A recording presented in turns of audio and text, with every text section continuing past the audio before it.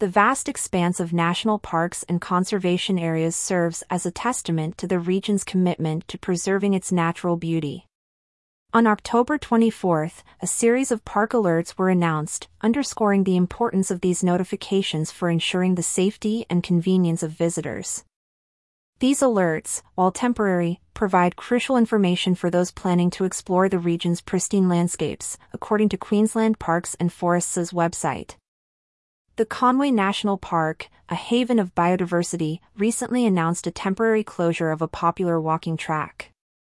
Nestled between Brandy Creek Car Park and Repulse Creek Campground, this track will be inaccessible from November 7 to 9. The campground will have essential maintenance work done to ensure the track remains safe and navigable for all visitors.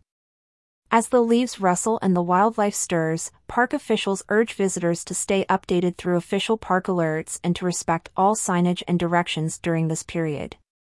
Further north, the Halifax Bay Wetlands National Park has its own share of updates. Campsite 2, a favorite among nature enthusiasts, is temporarily closed. The prolonged wet season has taken its toll, necessitating maintenance work to ensure safe access for all. While the initial announcement came on August 11, an update on October 24 reiterates the importance of this closure, emphasizing the park's commitment to visitor safety.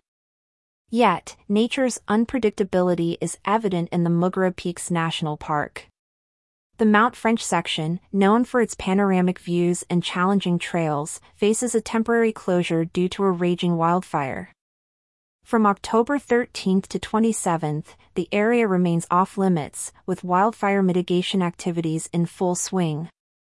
The park's rangers are working tirelessly, ensuring that the area will be safe for future adventurers. In the meantime, all permits for the affected areas have been suspended, a necessary step to prioritize safety. The vastness of North Queensland isn't immune to the challenges posed by nature. The Queensland Fire and Emergency Services, QFES, have declared a comprehensive fire ban across the region. This ban, effective from October 24 to 30, encompasses several protected areas within the coastal tropics. The reason is clear: the current weather forecast indicates an increased risk of bushfires. As the sun casts its golden hue over the landscape, visitors are reminded to adhere to specific guidelines, especially regarding the use of cooking and heating appliances. The Burrum Coast National Park, with its diverse ecosystems, offers an update that's a breath of fresh air amidst these closures. The Kinkuna Bush Camping Area, Palm Beach Road, and the Southern Access Point are currently open to visitors.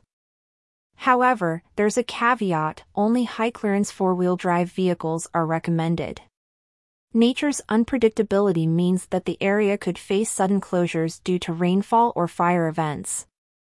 As the waves crash and the birds chirp, visitors are advised to tread with caution, always heeding the advice of park rangers. Featured image created with AI technology.